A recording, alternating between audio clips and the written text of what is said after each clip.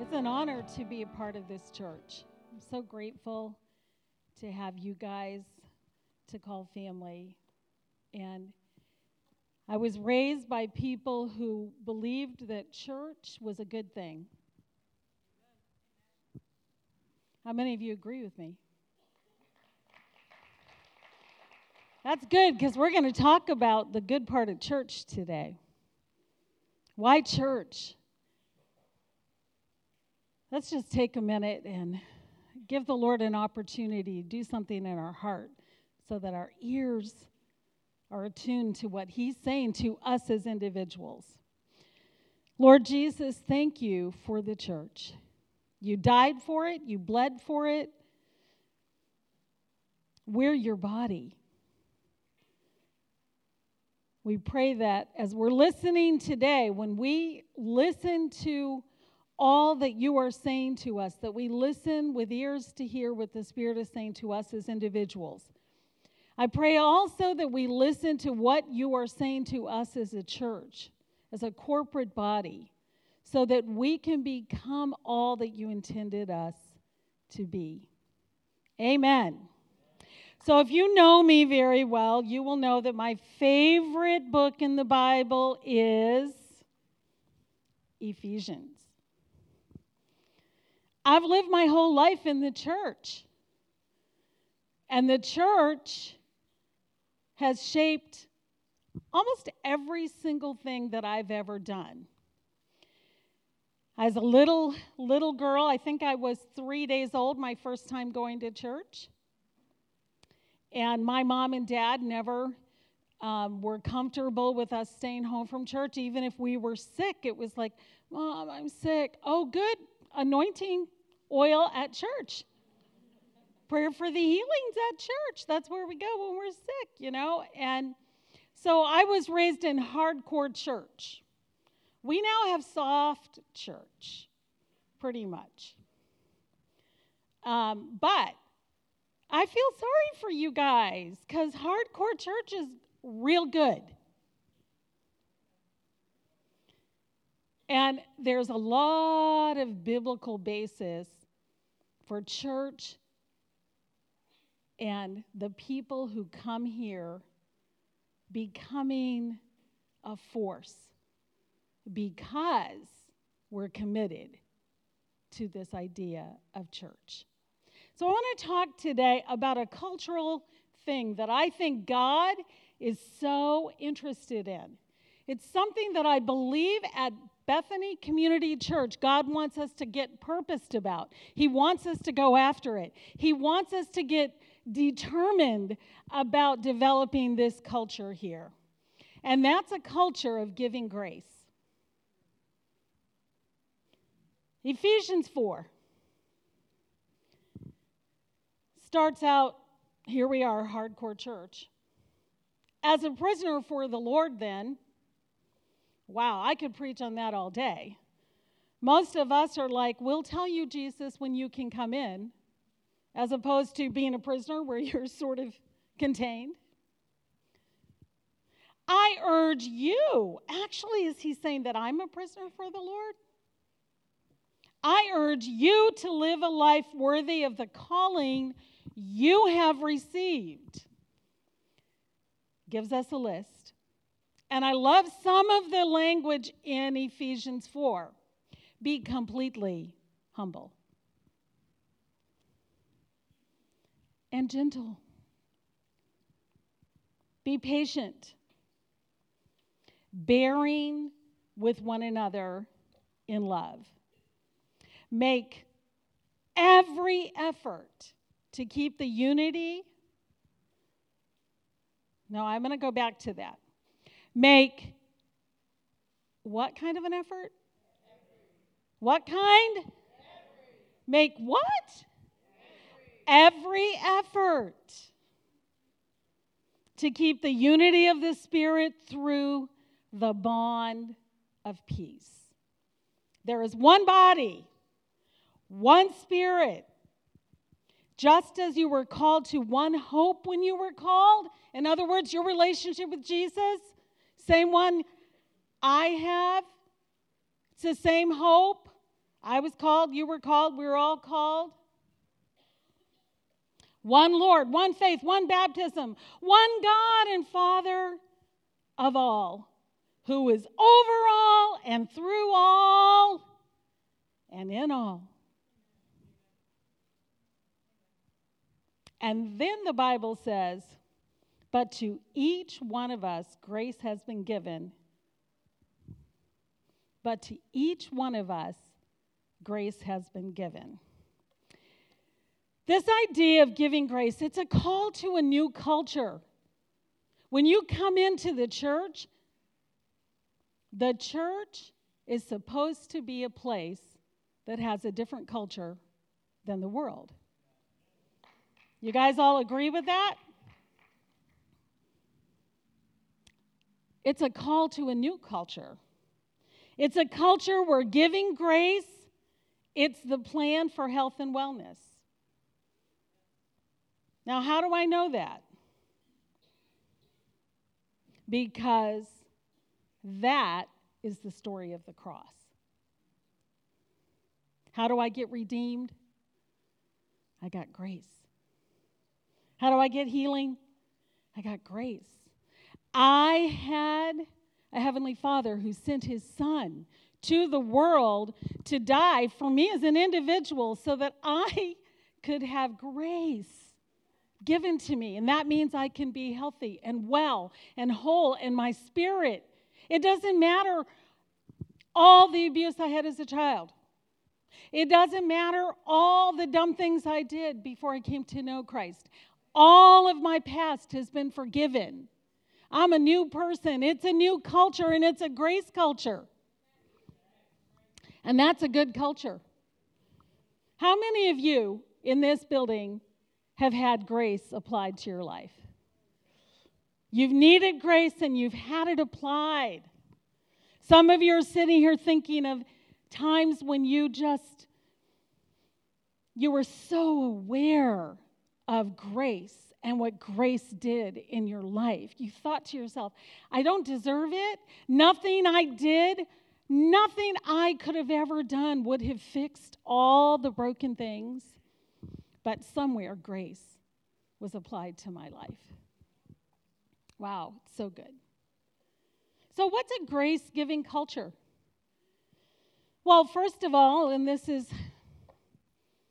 terrible, but it's true. A grace-giving culture acknowledges that there are a multitude of sins. Now, this is weird because the world's preference is to say there are no sins. And that would be great, except we know, like, they're sinners. Like, they stole from me. That feels like a sin, you know? Or they did something to defraud me. That doesn't feel good. You know, we know that there are sins. So we cannot be like the world and pretend that in the church we got a bunch of sinless people. And if you walked in this building because you're hungry for a relationship with God and you're coming to this place and you think you're coming here to a bunch of people who think that they are sinless, you are wrong, because this place is filled with sinners. Bad news. You go to church with people. In this room, people are struggling with all manner of sin. Some have addictions right this very minute. Some are prideful. Their pridefulness has kept them from doing what they need to do to be in right relationship with God. Some are given over to selfish ambition. Jesus is always last. Their dreams for their future is always first. And that's a sin. Some are fearful. Some are angry. They've been angry since they can remember, and they're going to stay angry. Some have plotted against others. Some are gossips. Some struggle with sexual sin. Some have held grudges and offenses, and they have built walls, and they like it that way. Some are troublemakers. This is the one that, if you work with me at the barn, I don't really like. Some are lazy. I don't like that sin. Some are liars. Some are cold without empathy. Some people in this room are arrogant. Some are demanding. They call you once, they call you 50 times. Some are rebellious. Some are deceivers. A few are a lot on this list. And these are just a few of the sin struggles that the people in this room have. And I'm telling the truth. Maybe you find a new church because this one's just, it's totally populated with sinners. You go and then you find out the new place that you went to,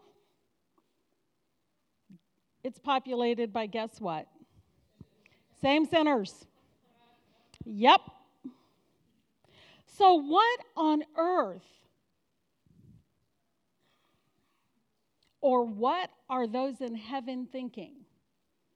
Suggesting that the church is this place that we can come together and produce a good result.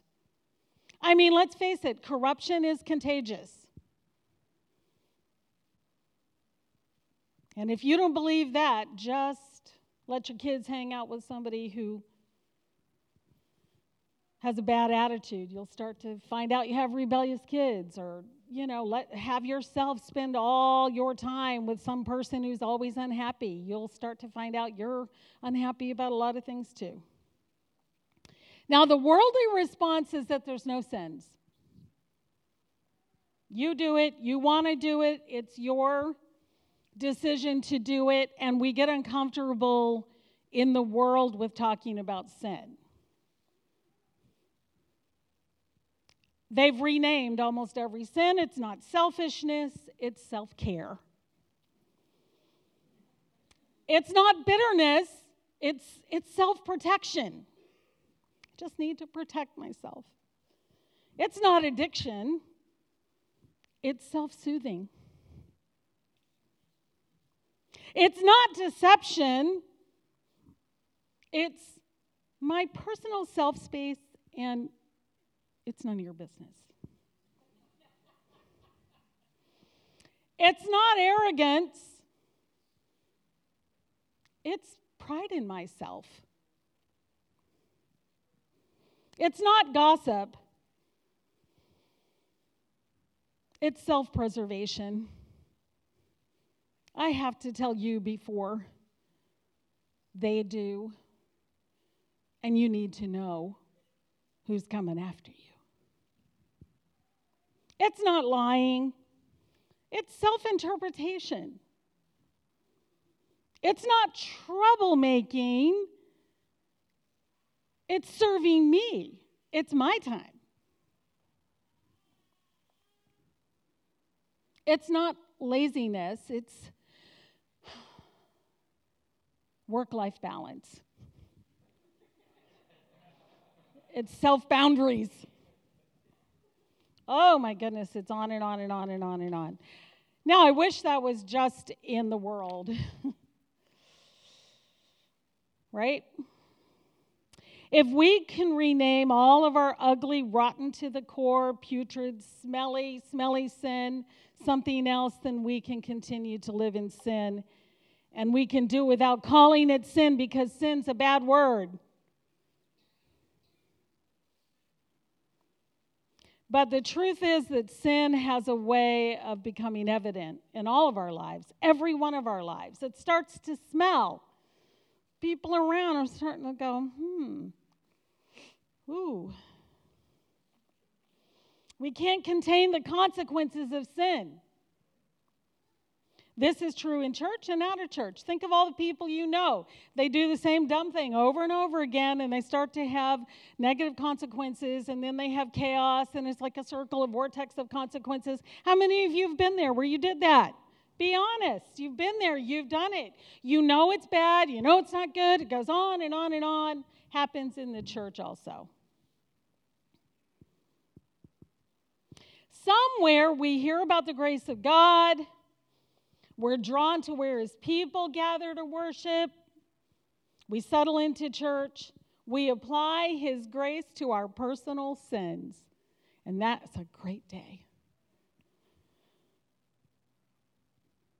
Personal relationship with Jesus is the starting point for our partnership in his body. We have to come to a personal relationship. So many of you come to church and you like the music, you might even like Pastor Phil's preaching, but you haven't made a personal choice to serve God. And that's the beginning point. Allowing Jesus to forgive your sins. But once we've done that, we settle into church. And after a few days, weeks, months, we start to notice we're surrounded by stark humanity. Same rotten people, same issues we encountered out of church. And guess what? These people are starting to smell your dirty, rotten sin too. We find out that our leaders are not perfect. And their kids annoy us sometimes. Certain people in the church do certain things we do not like. And we do not agree with.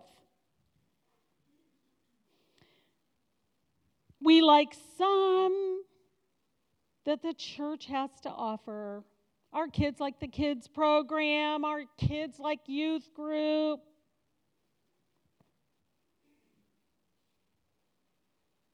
Or like we don't like some people, but we like how the pastor preaches. He's a good preacher. I hear that a lot. Oh, I love listening to Pastor Phil preach. I wish the music was more what I was used to, but we pick and choose, right? We go to church, we pick and choose what we like. But we do want this thing. We want to be able to stand back and analyze. Because ultimately, in the culture you and I live in, it's all about us. The whole purpose of church and our very carnal thinking is, do I like it? Do I like the music? Do I like the people? Do I like the preacher? Do I like the chairs? Do I like the heat? Do I like the building? Do I like the... There's a lot of do I like questions, right? And listen, so it's not bad to wonder if you like it or don't. I mean, I'm not totally knocking the idea that you enjoy something, because God made you with an ability to enjoy. And every church is not for everyone. This is not about, it, you've got to go to a church, and even if every single thing in it you don't enjoy, you got to stay there. That is not what we're talking about today. We're talking about the mindset of what the purpose of the church is. And that is to give grace. That's the purpose of the church. When we walk in the door and the purpose of the church is to please us, then it gets troublesome.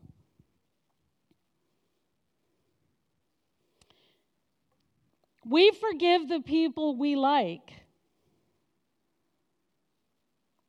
We hold those we don't like in harsh criticism.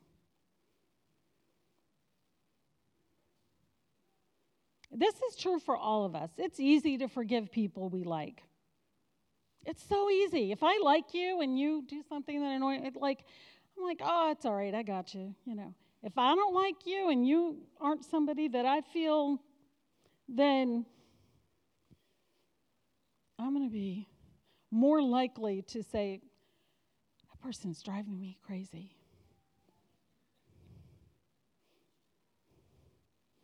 We tell ourselves that we're just acknowledging the truth. It's just the truth about the failures of our fellow worshipers. We think if they would change, our church would be less toxic. We accuse others in our private, secret conversations of being judgmental.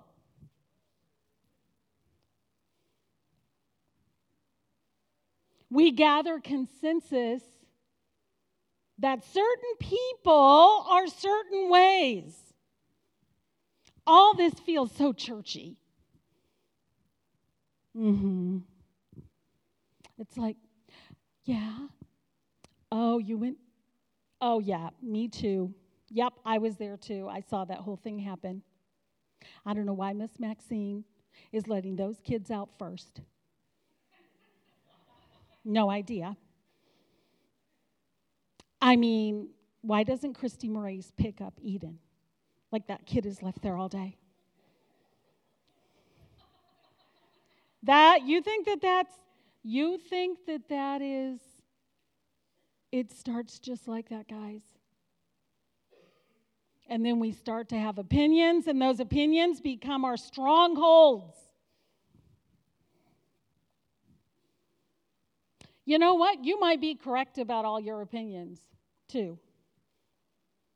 Certainly about my family, you might be correct. We got a bunch of sinners in my family.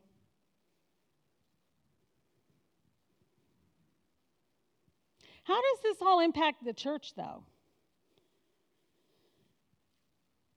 You know, Phil and I have been trying for a long time to sign up perfect people to come to this building.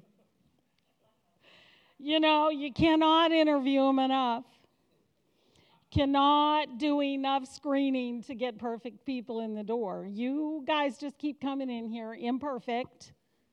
And, you know, you seem kind of perfect the first 6 months or something, and then we find out, no, just like all the rest of them.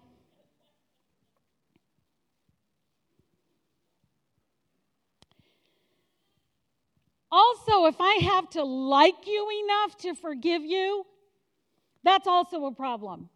Because I cannot like every single one of you, and you're not going to like me. This idea that we have to like each other, it's dumb. Because the Bible does not have that as a mandate. You don't got to like me. I like to work all day. You have to run. If you don't like running, not going to make it fun for you. The Bible has this amazing remedy for this humanity. It's amazing. Ephesians 4 tells us all about it. And that is grace. The plan and the purpose of the church is clear in Scripture. And I don't have time to preach it today. I wish I did. But if you research it, which I encourage you to do, you will see that the Bible is very evident. Number one, the church is this. It's where we receive a calling as an individual to personal grace. That moment when you have found forgiveness for sin and have been redeemed by the blood of the Lamb. And I read that scripture to you. Number two, it's where we're mandated to live in a culture of corporate and personal accountability. In other words, we all know sin abounds. We know you're a sinner, I'm a sinner, we're all sinners. But here, we don't cozy up on the couch with it. This is not the place where we go, you're a sinner, I'm a sinner. Here's the couch. Let's enjoy. No, it's a place where we say, that's going to take you down. That's going to be a problem.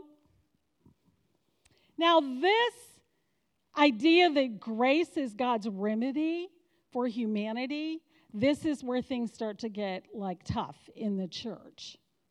Because if I'm mandated to live in a culture where there's personal and corporate accountability, that means the church is supposed to say, you struggle with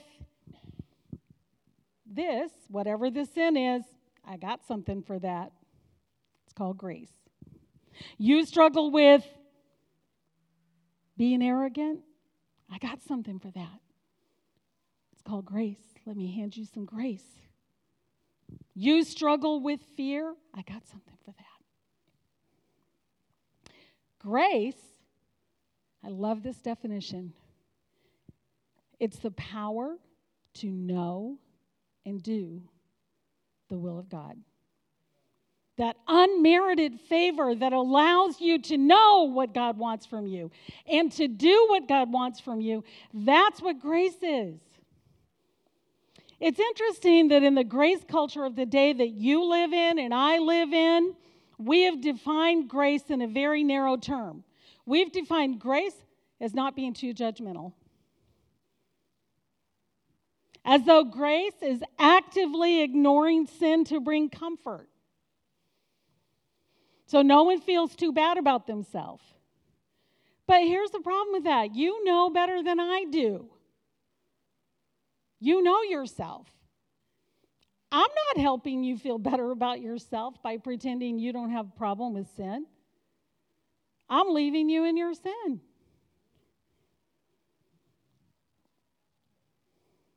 The idea that applying grace to my sin, it goes along with the idea that sin has to be defined in my life. How can I apply grace to something I haven't defined? The Bible says if you confess your sins, why do we got to confess them? He is faithful and just to forgive our sins and cleanse us from all unrighteousness. If a Christian leader points out some areas where I'm kind of stinky, I might tell my besties how I felt judged. This is how grace is working in the culture of the day. I may make a post on social about how the church has wounded me. I'm always interested in those posts. Do you know that people who don't know Jesus read those things? Do you think that you're helping? Like, stop doing that, church. If you do it, don't do that anymore. You go one to another with your concerns and the things you need to sort out, but you don't go to your social media and talk about how the church has wounded everyone, because that belongs to the Most High God. The church is not a human-designed culture. It is the culture of God the Father. And when you attack the church, you are attacking God the Father. Don't do it. Stop it. I might start to inform others who have this same sin area. Someone's going to be coming for them. The way they are at that church. And I want to tell you, when you sit in a pew at 15 Cape Road and you come here all the time and you sit in, they are you. If this is the church you belong to, you're it. When you say they, talking about you. You're the church. The church is not a bunch of leaders who get together. They're a bunch of sinners too. But grace has redeemed them. And you too. When the pastor tries to deal with your sin, or the leaders, or your small group leader, we talk about how we're being targeted. We talk about, how others are tolerated in their sin or whatever. We act exactly like we're in the world. But guess what? The Bible actually instructs your leaders to rebuke, reprove, and expose the wicked deeds of darkness. Did you know that that's their job description? And most Christian leaders don't do that. You know why? Because they're scared of you. Because you're going to get up and leave and go find a cushy, cozy place. That you like the music, a few friends go, but that is not what church is, guys. That is not the purpose of the church. God's plan for the church is that grace would be evident to the world. God's plan for the church is that you and I can speak grace to one another. God has given us apostles, evangelists, prophets, pastors, teachers. They're God's plan for reminding us, with using the giftings that they have, that grace has an answer for sin, and grace has an answer for all your little snarky things. God's plan for the church is that grace will be evident to the world, to those desperate for a sin solution. When we've received the power to love each other without boundaries and without regard for imperfections, then the world can see grace in action. The most powerful thing a church can do to change the world around them is not do what we do at Compassion New England. That's loving the world. That's loving our community. The most powerful thing you can do is come here, stick around when you get offended. Love the church. And the church are the people sitting next to you. It's not like some blob in the sky. I'm the church, you're the church. Love each other. How do we change this from being a culture of having our needs met to being a culture that imparts grace to the hearers? How do we do that? I want to present a personal challenge to this house today. A challenge to all of us, to each of us.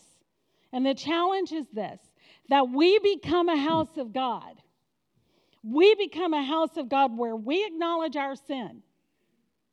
We acknowledge the sin of others amongst us. We don't get satisfied with the cohabitation of sin. But that while we know we are sinners, we are purposed in participating in a new culture. And that is a culture of changing how we speak, our communication, how we live in front of each other and behind each other. And that we begin to live up to our purpose. And our purpose, are you ready? Our purpose is to build each other up. So, how do we do that? The Bible says, let no corrupt communication proceed from your mouth, only such a word as is good, edification. I love this next part. According to the need of the moment. So that it will give grace to the hearers.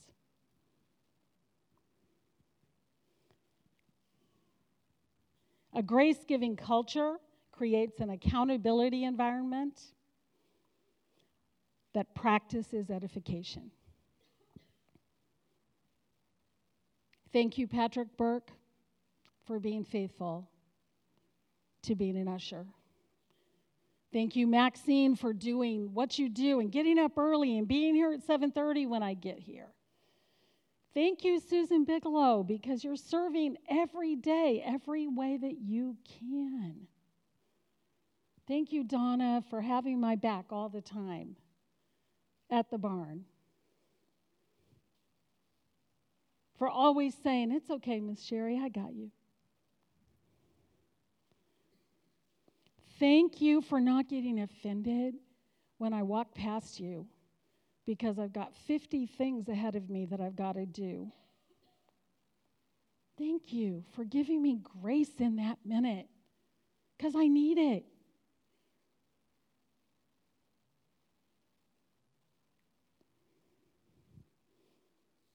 Grace is a culture that always says, yep, corporately we're humans. We know someone in this room is always struggling with some form of sin. This insistence of corporate and personal accountability, every man speaking truth to his neighbor. If you read Ephesians 4, all of you, please go home and read Ephesians 4. Study it, read it. It's the message to the church. It's how the church becomes mature and quits being babies, tossed to and fro with every offense. It's not every wind of doctrine anymore, because you guys don't even study doctrine. It's just whatever you're offended about.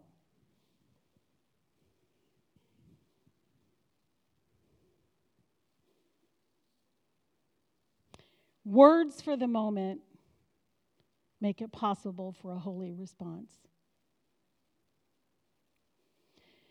90% of my offenses don't need a conversation with the person who offended me. They need forgiveness from me, grace extended from me. Oh, you offended me? You know what? I got something for that. I'm going to put some grace on that. You? Did you just walk by me without noticing that I've been standing here? I got something for that. I have some grace.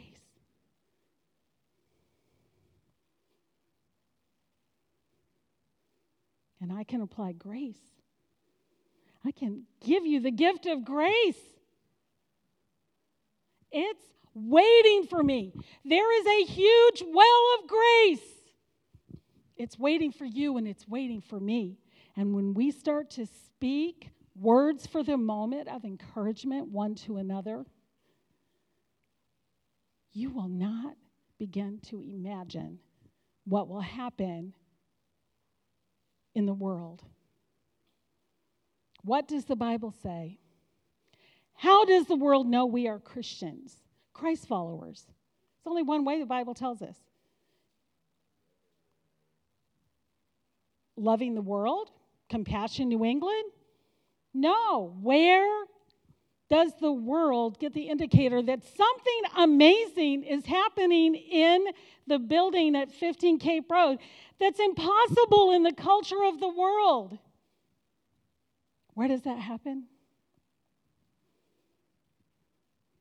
Because grace makes it possible for me to love you stinky sinners and for you to love me.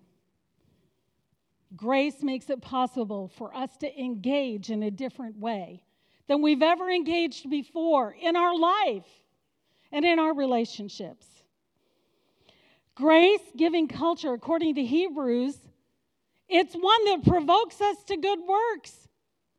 It's what will cause us to go partner together and do amazing things. We can speak truth one to another. We can begin to build one another up. We're not locked into only saying perfect things one to another, but we can begin to be people who live in the reality of the grace of God that has been given to each of us. A grace-giving culture does this amazing thing, and we're going to do it together today. It celebrates the sacred. The sacred, you have nothing to do with creating that.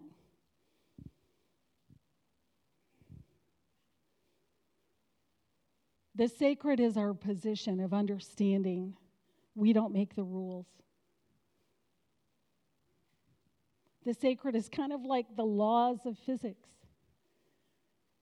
We don't create those. We're engaged in those. And the sacred in the church of Jesus Christ is this dynamic that you can't change. Jesus died, that does something for your sins. And we celebrate the sacred, which is why the Bible tells us when we take communion, if we have aught against someone, we're to go to them. We're to clear it up. We're to get the lines of our relationship here on earth clear, because God's plan for us is that you and me and all of us live in peace and maturity and harmony one with another so that the world can see the glory of God, the sacredness of the glory of God. I want you to stand with me this morning.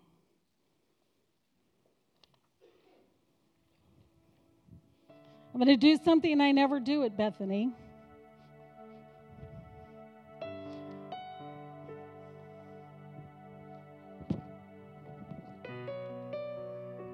And I don't think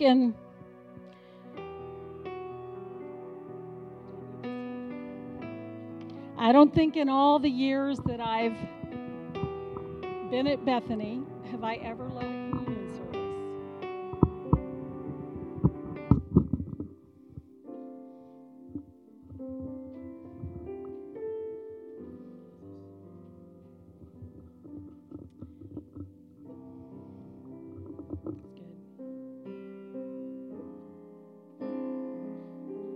Sing this with me.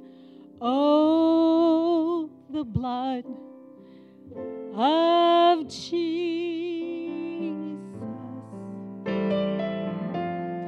Oh, the blood of Jesus. Sing it again.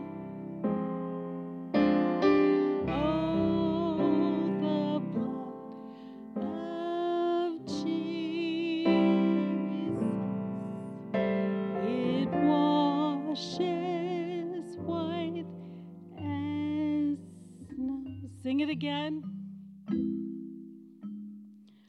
Oh, the blood. Sing it again. Oh, the blood of Jesus. Oh, the blood of Jesus.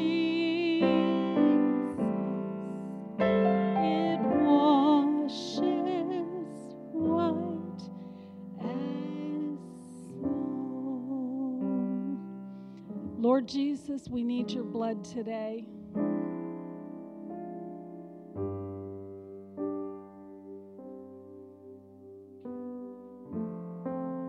We're not able to be perfect people. We're not people that have the ability to never sin again against one another. I want you to take a moment. I want you to see if you can disengage that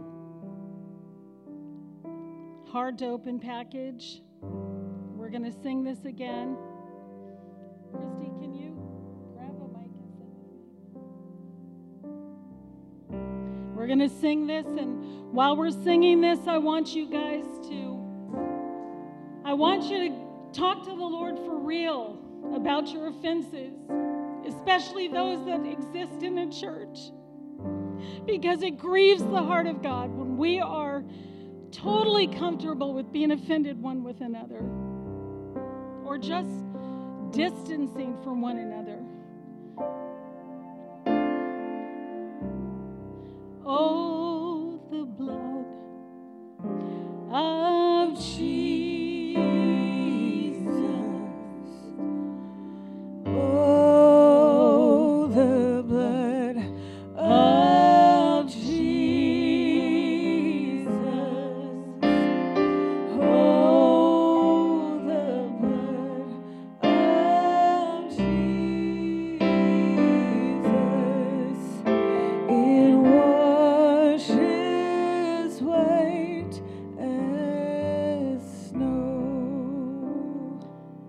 You to take the body. It is representative of the brokenness for our sins. And together, you and I need to have our hearts broken for the places that we have allowed our sin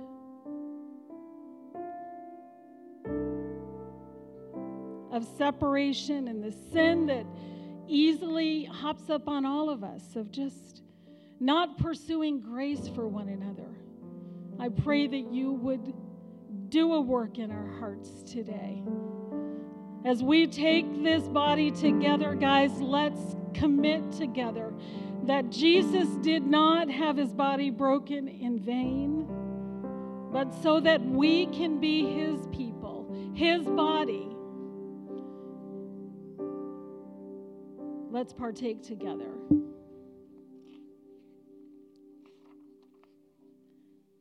At the cross, where I first saw the light, and the burden of my heart rolled away. It was there by grace I received my sight, and now I am happy all the day. Oh, the blood.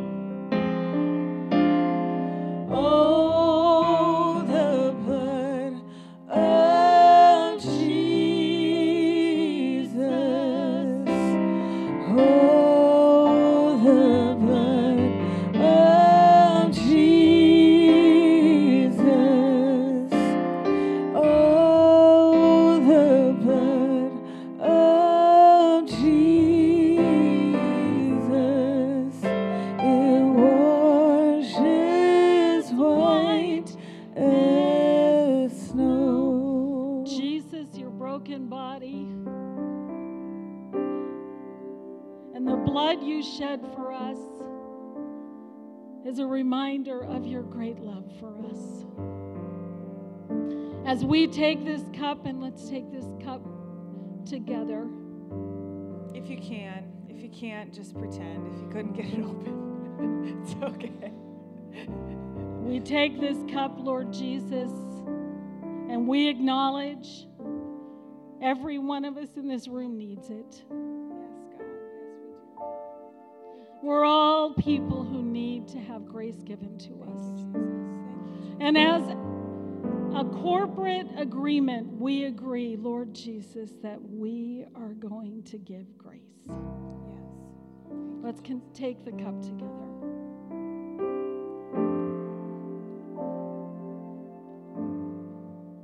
We're going to give grace to the church for providing those cups. We're going to give grace to the company that made the adhesive way too strong for people to be able to open them.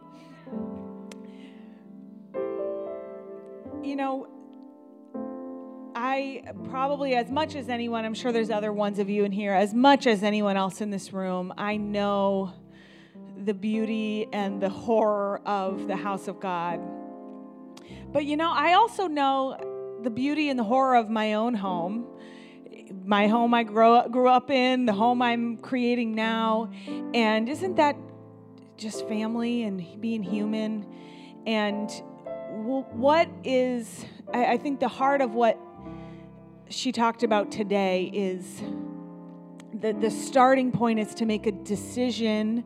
If God is calling you to stay, to engage, if you're a person that's here and you don't spend any time with anyone in this place outside of when you walk in the door on Sunday mornings, this sermon probably doesn't make any sense to you.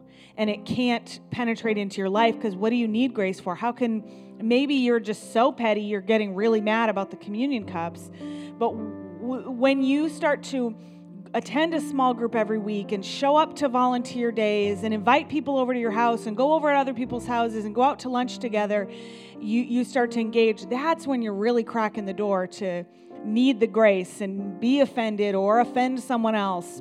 So maybe some of you in this house today, you got to start with engaging a little more, spending a little more time, signing up to volunteer at the other end, signing up to volunteer in the nursery or get on the usher team, right?